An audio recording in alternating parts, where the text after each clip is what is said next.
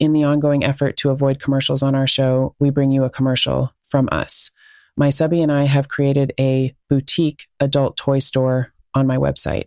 We have handpicked items that are low cost and show up on your doorstep with all of your other Amazon packages.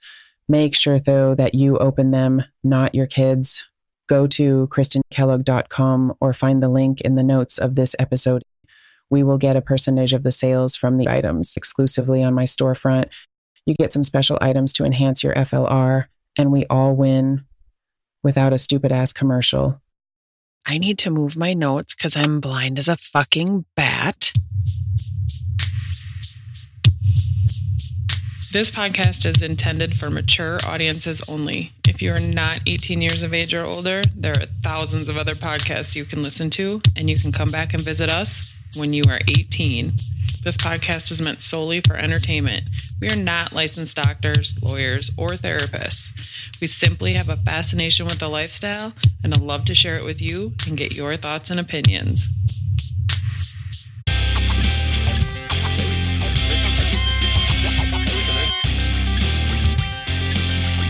Hey everyone, join me on my journey from living a 100% vanilla life to tiptoeing into a whole new world I never knew existed.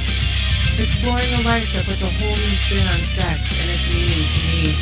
From chastity devices and cuckolding to my experiences in the lifestyle. I have met some amazing people and had some crazy experiences and learned a lot about myself along the way. Welcome to Christine's FLR Podcast. Welcome back. Episode 20. We are continuing on more orgasm talk. Yay, us. We're going to talk about orgasm denial and control today. But first, let's talk about housekeeping, shall we?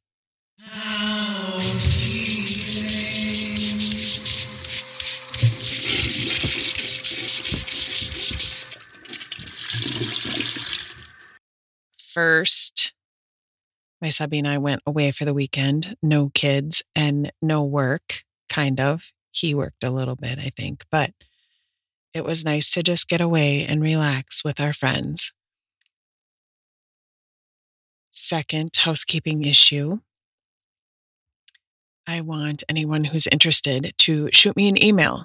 I am putting together a monthly newsletter that reviews topics on that month's podcast and a preview of next month's topics, always subject to change, as well as general news and updates. And I promise your email address will not be sold for a quick buck like other people do. I care more about you than that. You're worth at least $5. Just kidding. Money's just a piece of paper that makes people mean. All right. I think that's all of the housekeeping issues, unless anybody cares that it's fucking freezing cold here. I think it's -1 today, and I'm so over this weather. Nothing new on the camper, in case anybody was interested in the Christine's Camper podcast. Don't really have much to report. So let's dive in, shall we?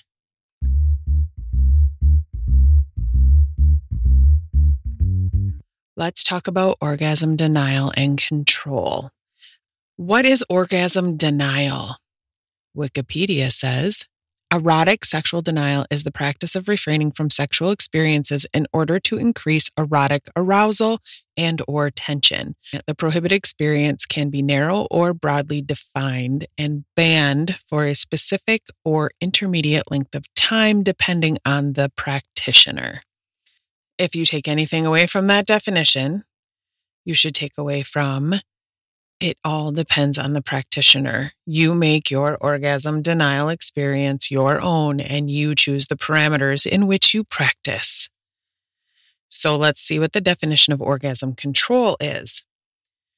Can mean any of several sexual activities involving forcing, denying, postponing, or extending orgasm, sometimes in combination.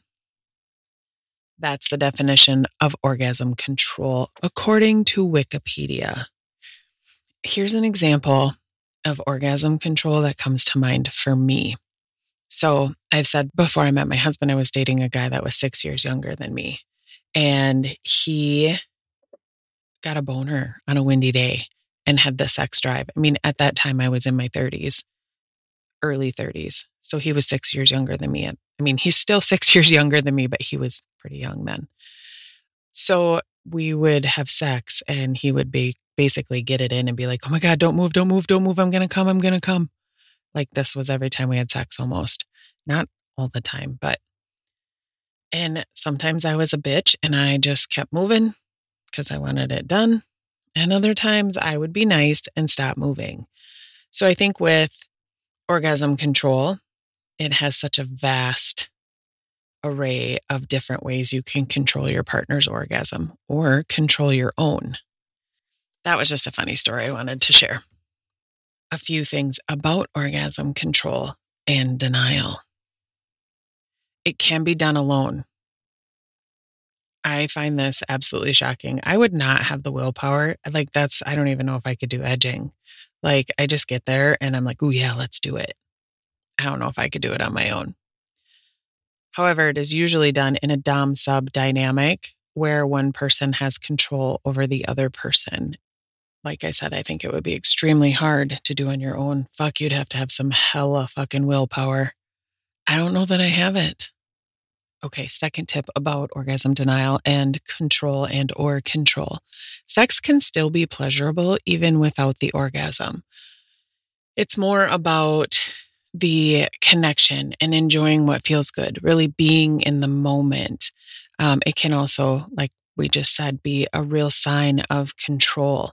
You're deciding if your partner gets to get to that finishing point or if you're just going to enjoy each other's company and play with each other a little bit and enjoy what feels good, but not get all the way to the finish line. I mean, I've done this to my subby. Here's what I like about this part of it. Just the, and I'll get more into it on the different types of orgasm denial, but I just wanted to, elaborate that sex can still be fun even without the orgasm. It is not the same as edging. However, it is similar. Both delay the orgasm, but edging ends with the orgasm, where denial or control, mainly denial, obviously it's in the name, doesn't necessarily end that way. However, that's where the control part comes in. It is totally up to your partner. Maybe they deny you for a specific amount of time or a certain amount of time, and then decide, okay, I'm going to let you have your orgasm now. Everybody knows how I feel about fucking labels. I mean, really, do you have to label it? You do the thing that you want to do and call it what you want to call it, really. I mean, it's your dynamic. Whatever works for you is what's right. It's similar to edging, but edging generally ends with an orgasm where the denial/control doesn't always end that way. Let's move on to different types of denial. There's teasing. This one is my favorite just because my entire adult life I've been called a cock tease, and I've grown to be quite fond of my nickname. I thoroughly enjoy teasing. It is probably one of my favorite things to do, mainly because I love the drip. There's a lot of times I say this, but there's nothing sexier than my husband's caged cock with a real nice drip of pre-cum coming off of it. It is just,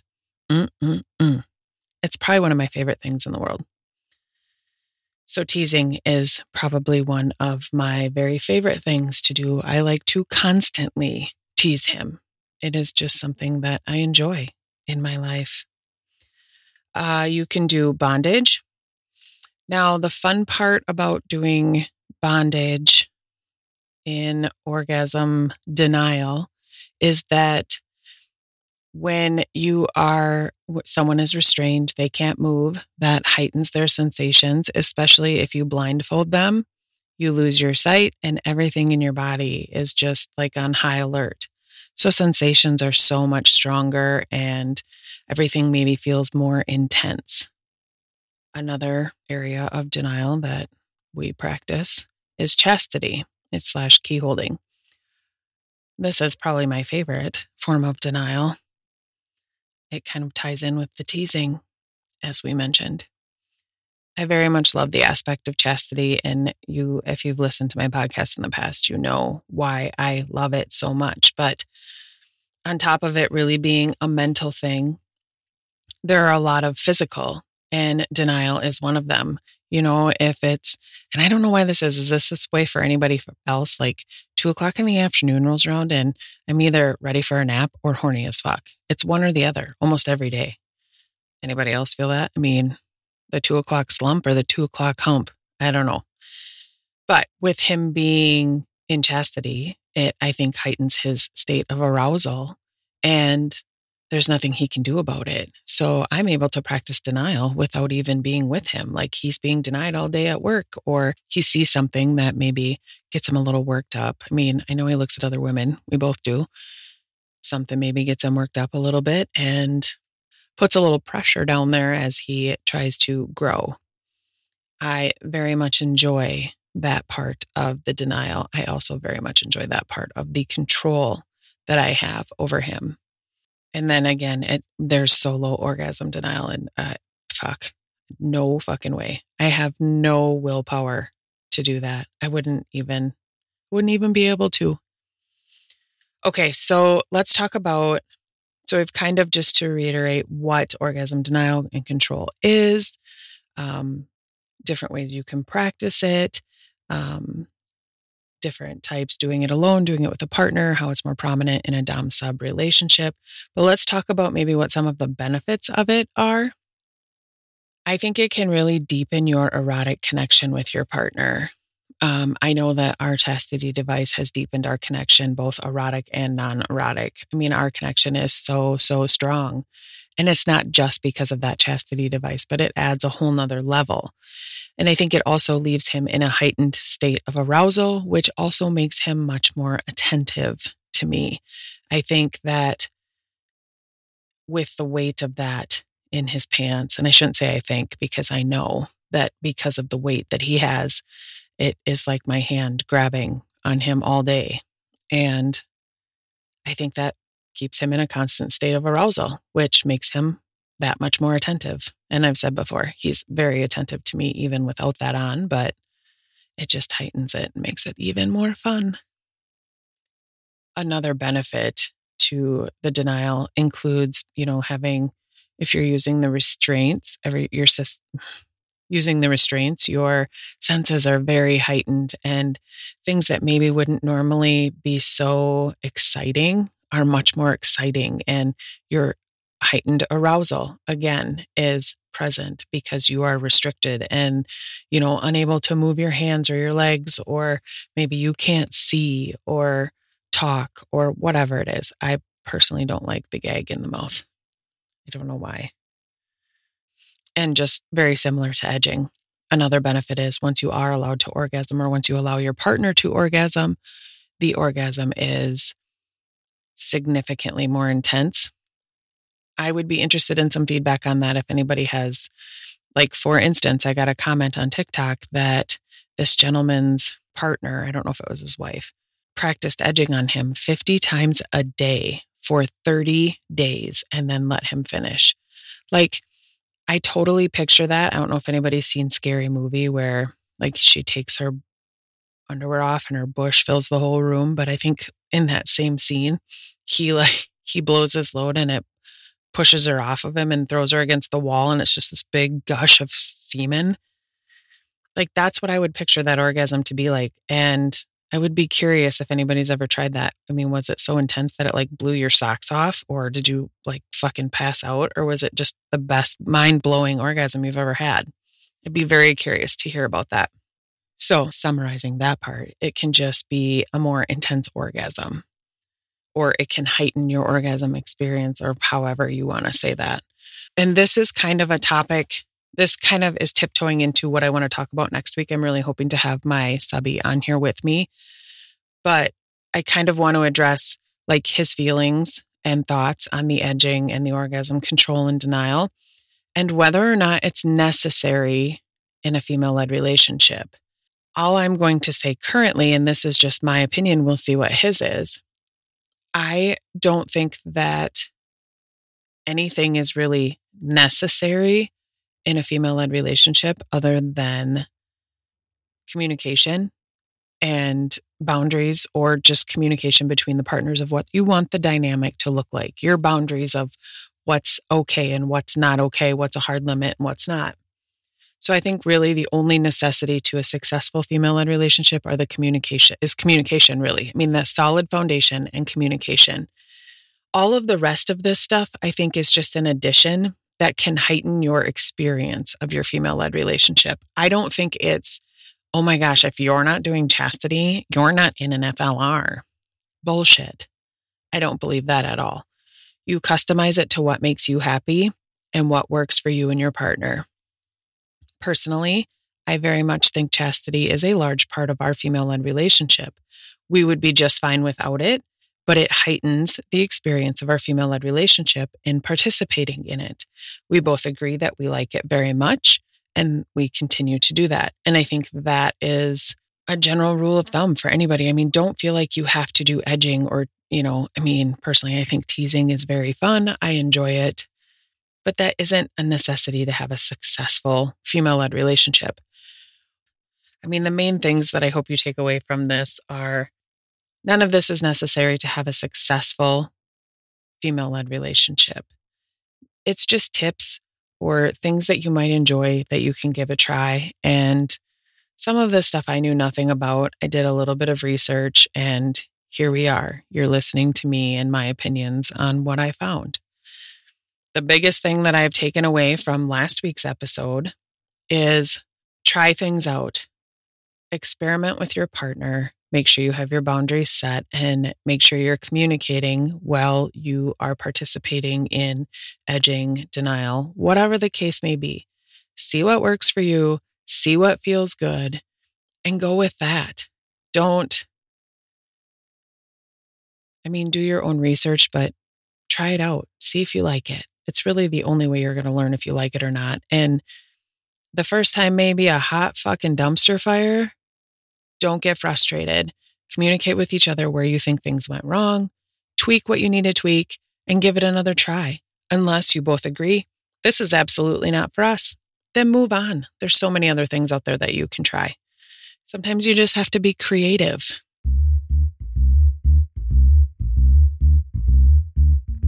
I think that wraps everything up. Like I said, next week, I really would like to have my subby here with me. I don't know how the logistics of that are going to work, but I will do my best to make it happen. I also am in the works of getting some interviews set up. Hopefully next week, it will be me and my subby. I hope you all have a fantastic week. I hope everybody had a fantastic Valentine's Day. And I will chat with you soon. Be good human beings. Take care. Stay healthy and stay safe. Mwah. Thank you so much for listening today. I genuinely appreciate your time. If you happen to have any questions, all of my contact information is in the show notes of this and every episode. Don't hesitate to reach out. Also, in the show notes, there is a link to my Patreon, where your support is incredibly appreciated. Patrons have access to advanced and extra content from this and other podcasts that we produce, FLR consulting via messages and video, and input on the production of each podcast. There is also a link to my OnlyFans page. My fans on that platform have access to almost daily posts of photos and videos of me and me torturing my subby, full and sample erotic audios, and other posts. OnlyFans is now the safe place where you can order custom erotic audios, videos, and photos. Mention that you heard it on this podcast for a 10% discount. Most importantly, though, if you have the option to rate and review my podcast on the platform you listen to it on, please do. Good ratings and reviews help boost my podcast in the charts so that more and more people are able to hear what I have to say about the lifestyle. Until next week, be good to yourself and each other.